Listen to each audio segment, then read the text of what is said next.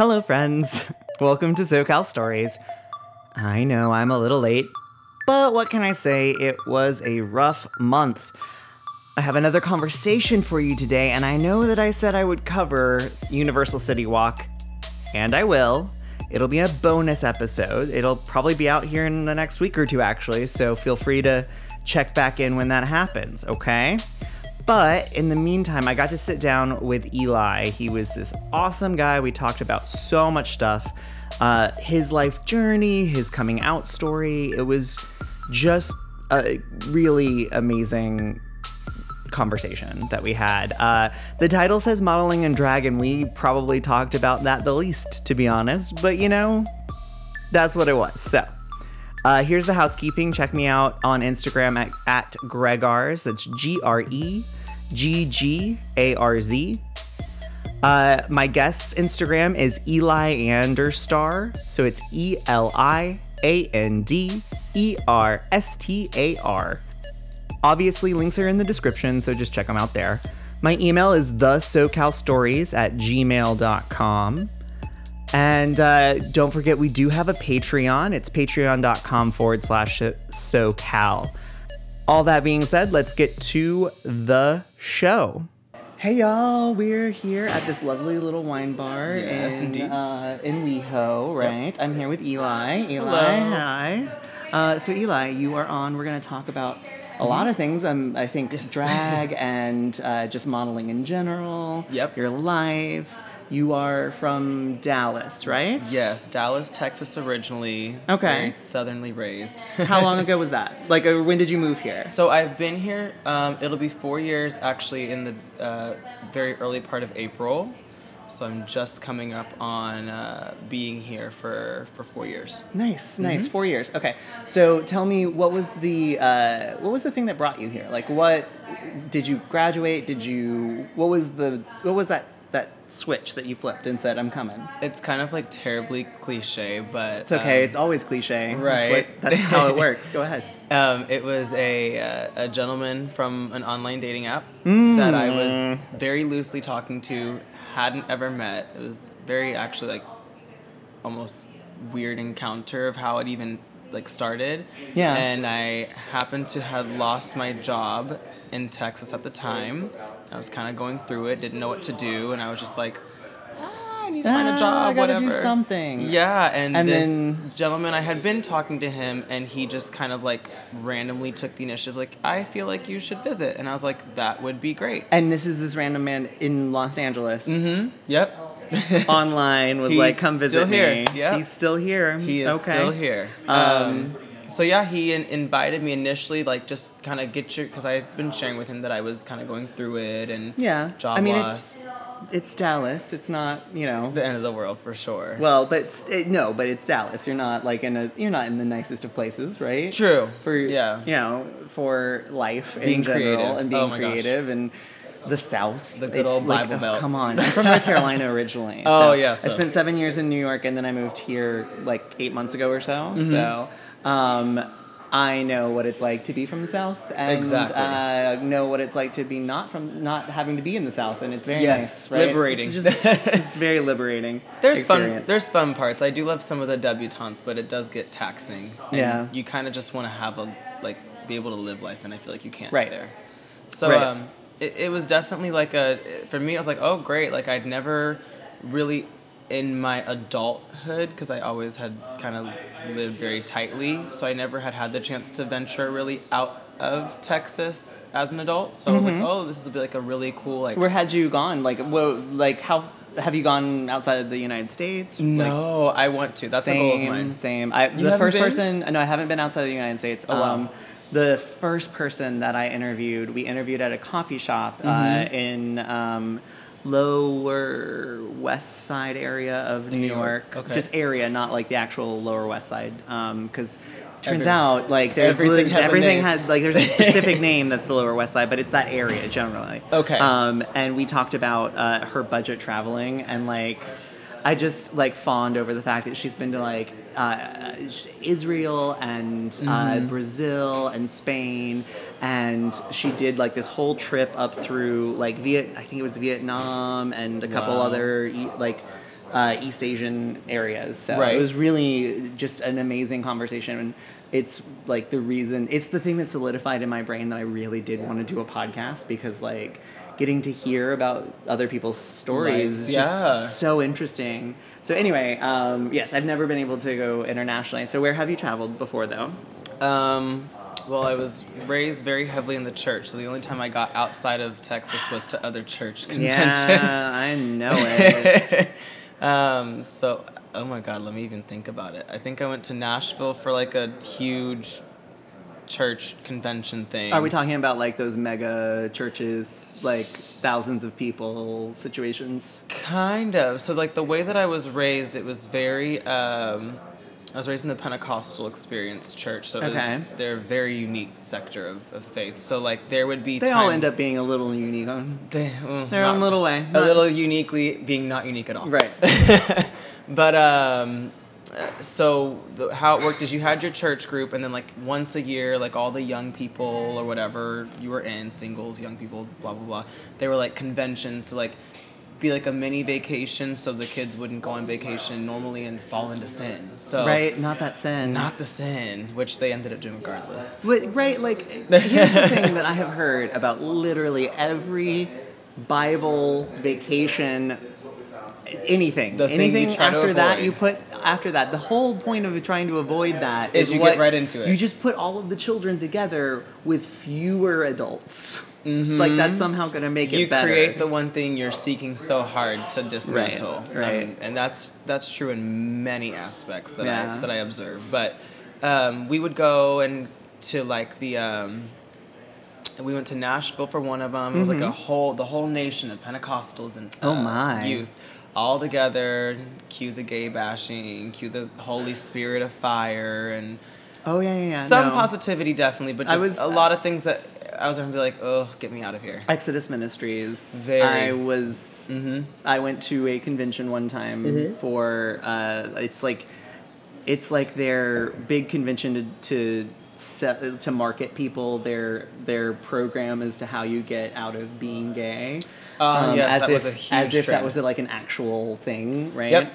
This is a service to you. You need it. Yeah. Ugh.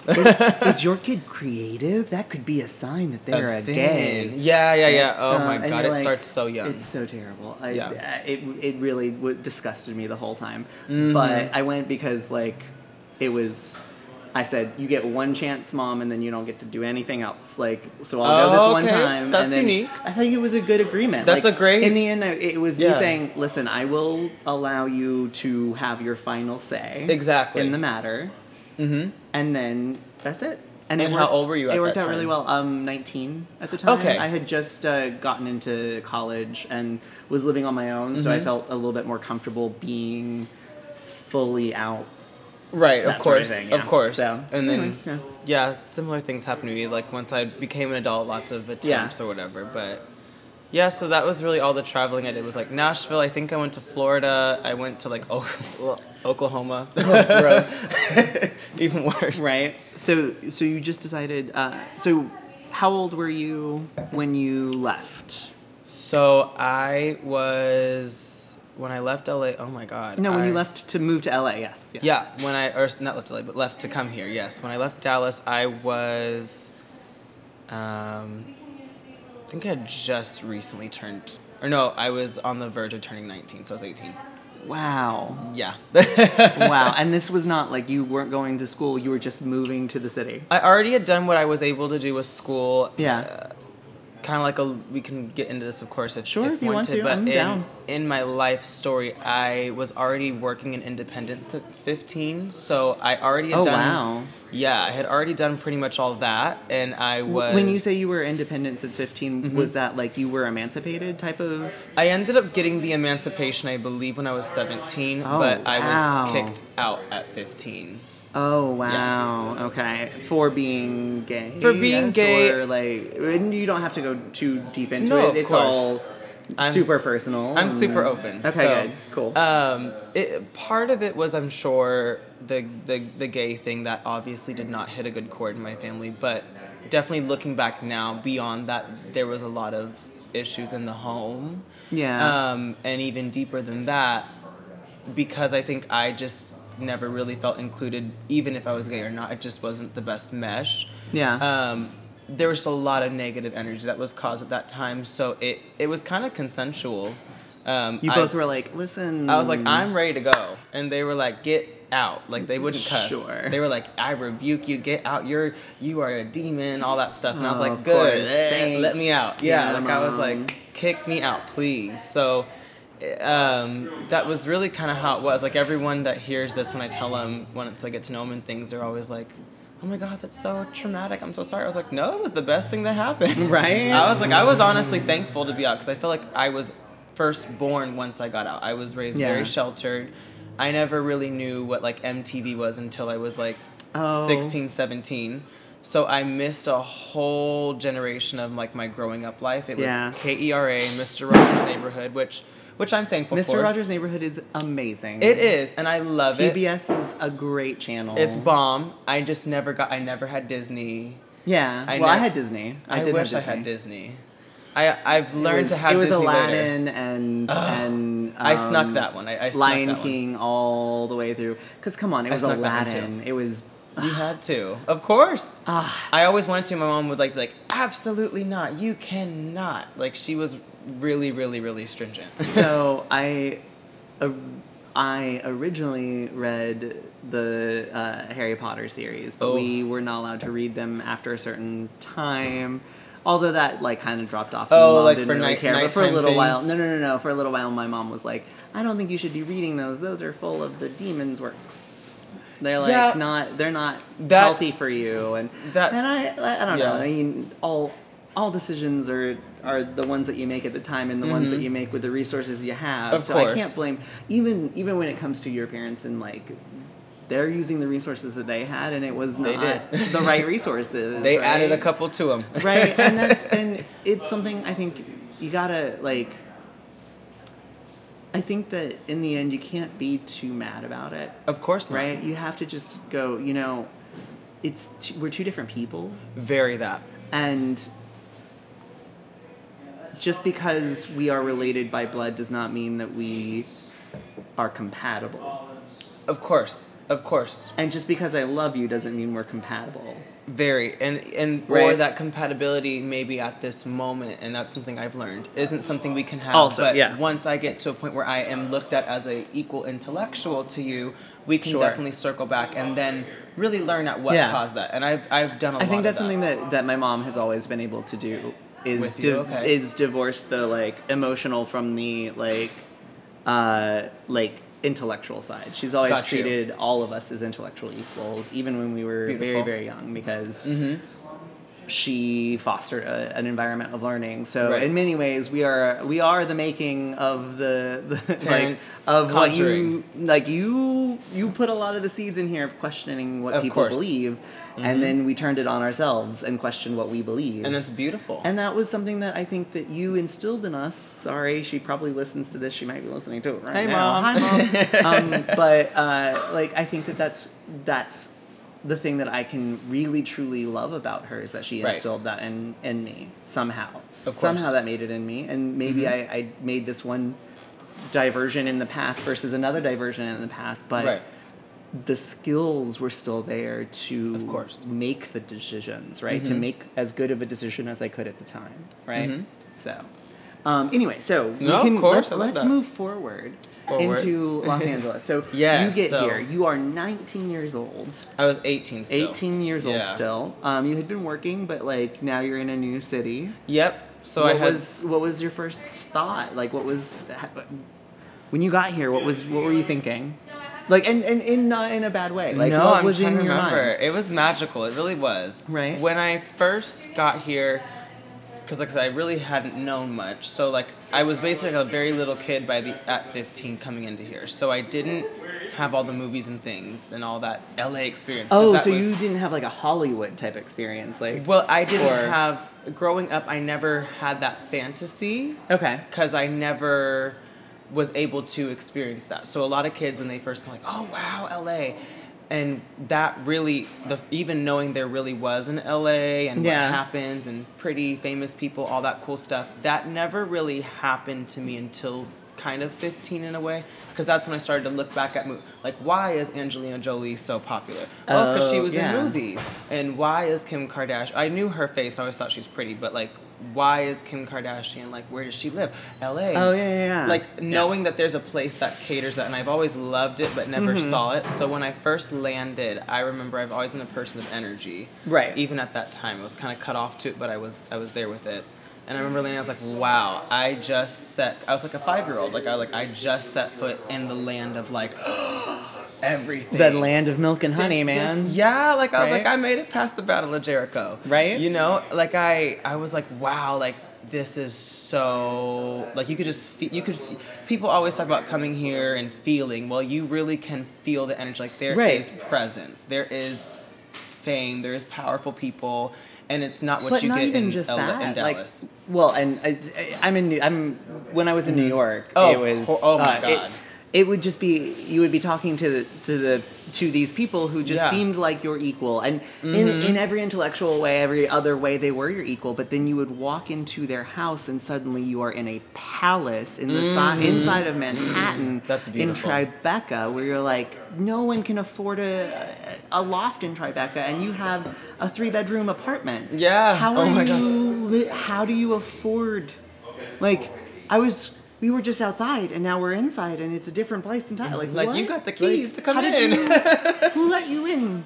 You know somebody? They don't let me in. Right? Of course, yeah. Like who invited you? But that has also happened many times here. Really? Only with gates, as opposed to gates versus elevators. Elevators, right? Men.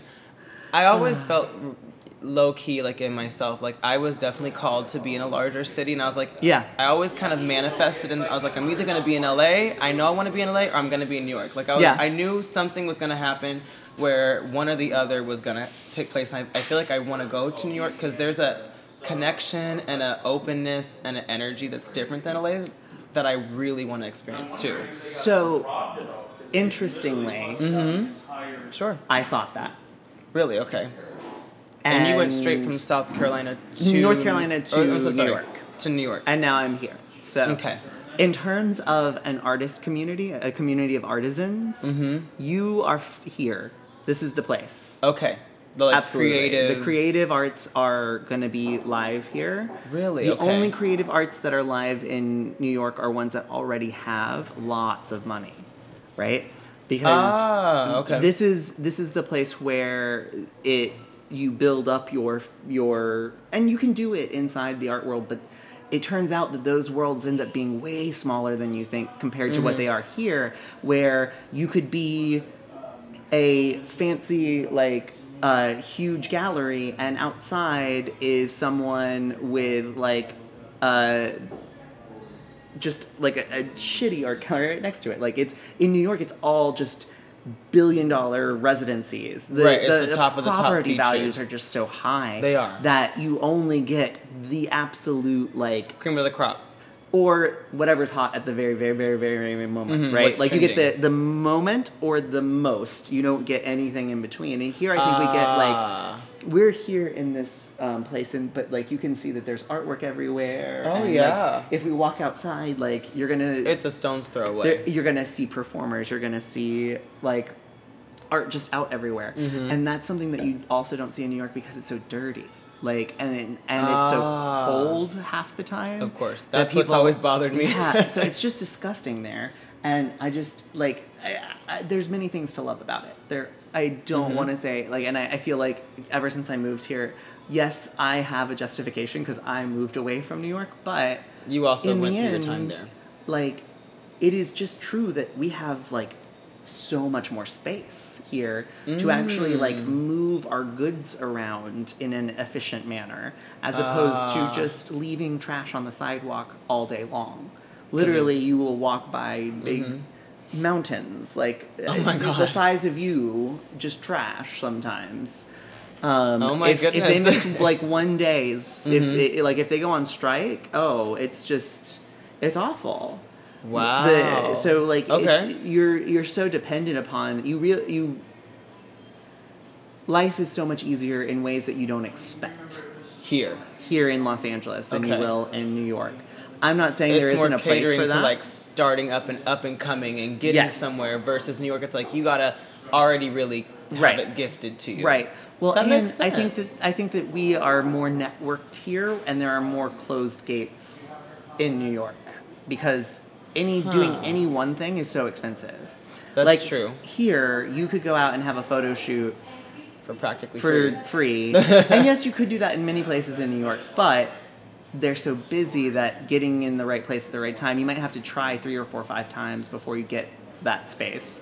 Or you have to be it has to be really cold so that no one wants to be outside so you can go and do the thing. And then you got to act like it's 78 degrees outside and shoot a bikini shoot in Times Square.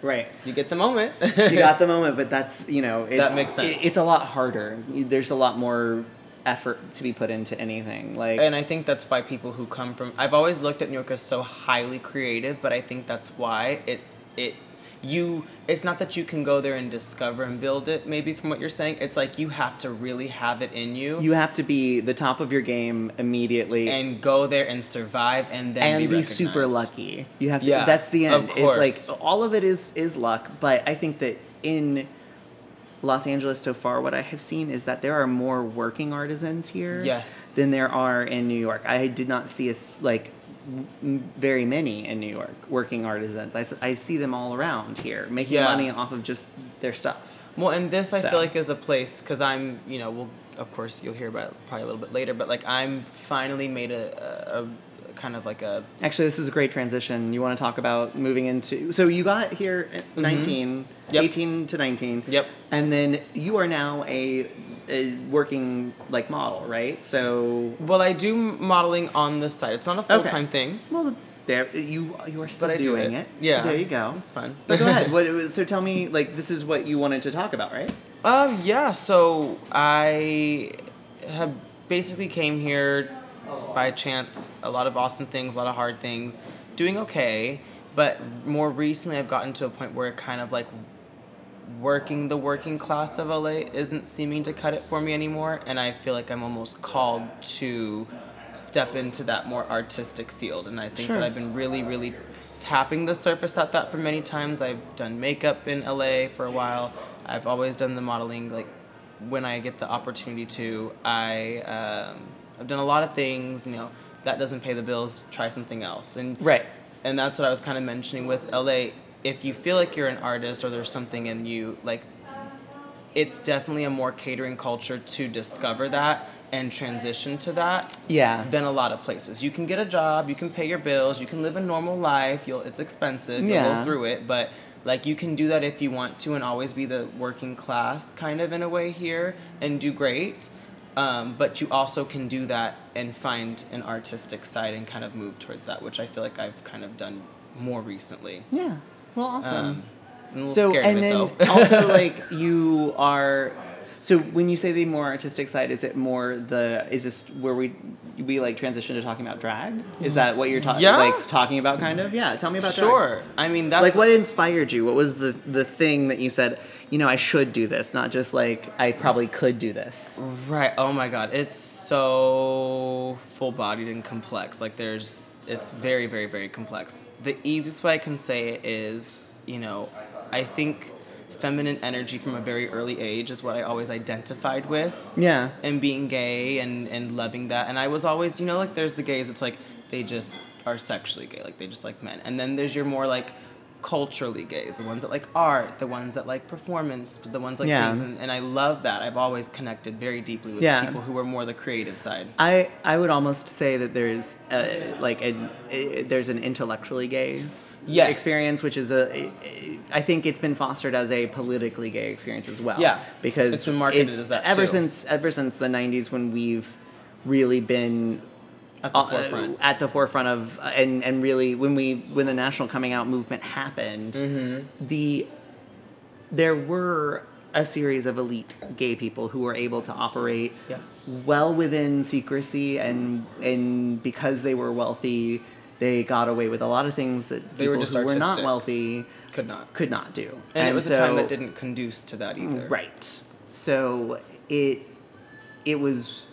There is a separate class in that way, but during a political movement, I think it pulled in an intellectual and political and movement-based identity class of people. Yes. That you can claim as not just being who you are, but also a banner that you fly, a product of who you are, that you believe in. Of course. So I think that is another like aspect of like that sort of thing that you're talking about, and that the feminine is part of it. Yes.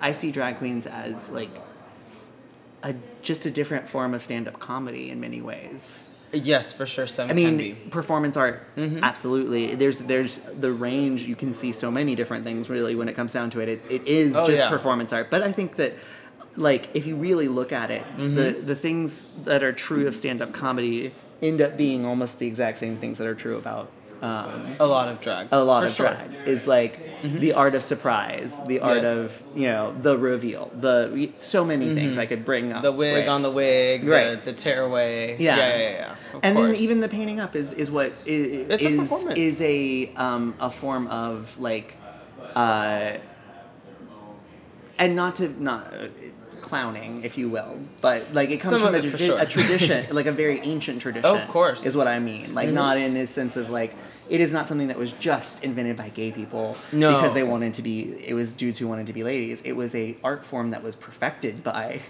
like people. Shakespearean. And even I think it goes back. I believe there's even like Egyptian references to some of that too. And so, beautiful deep tradition. Yeah. So tell me what so the feminine, that it appeals to you in that way, like the feminine, literally maybe the feminine mystique of it, or to a degree. And I've always loved Mystique and X-Men, so that makes a lot of sense. I didn't even.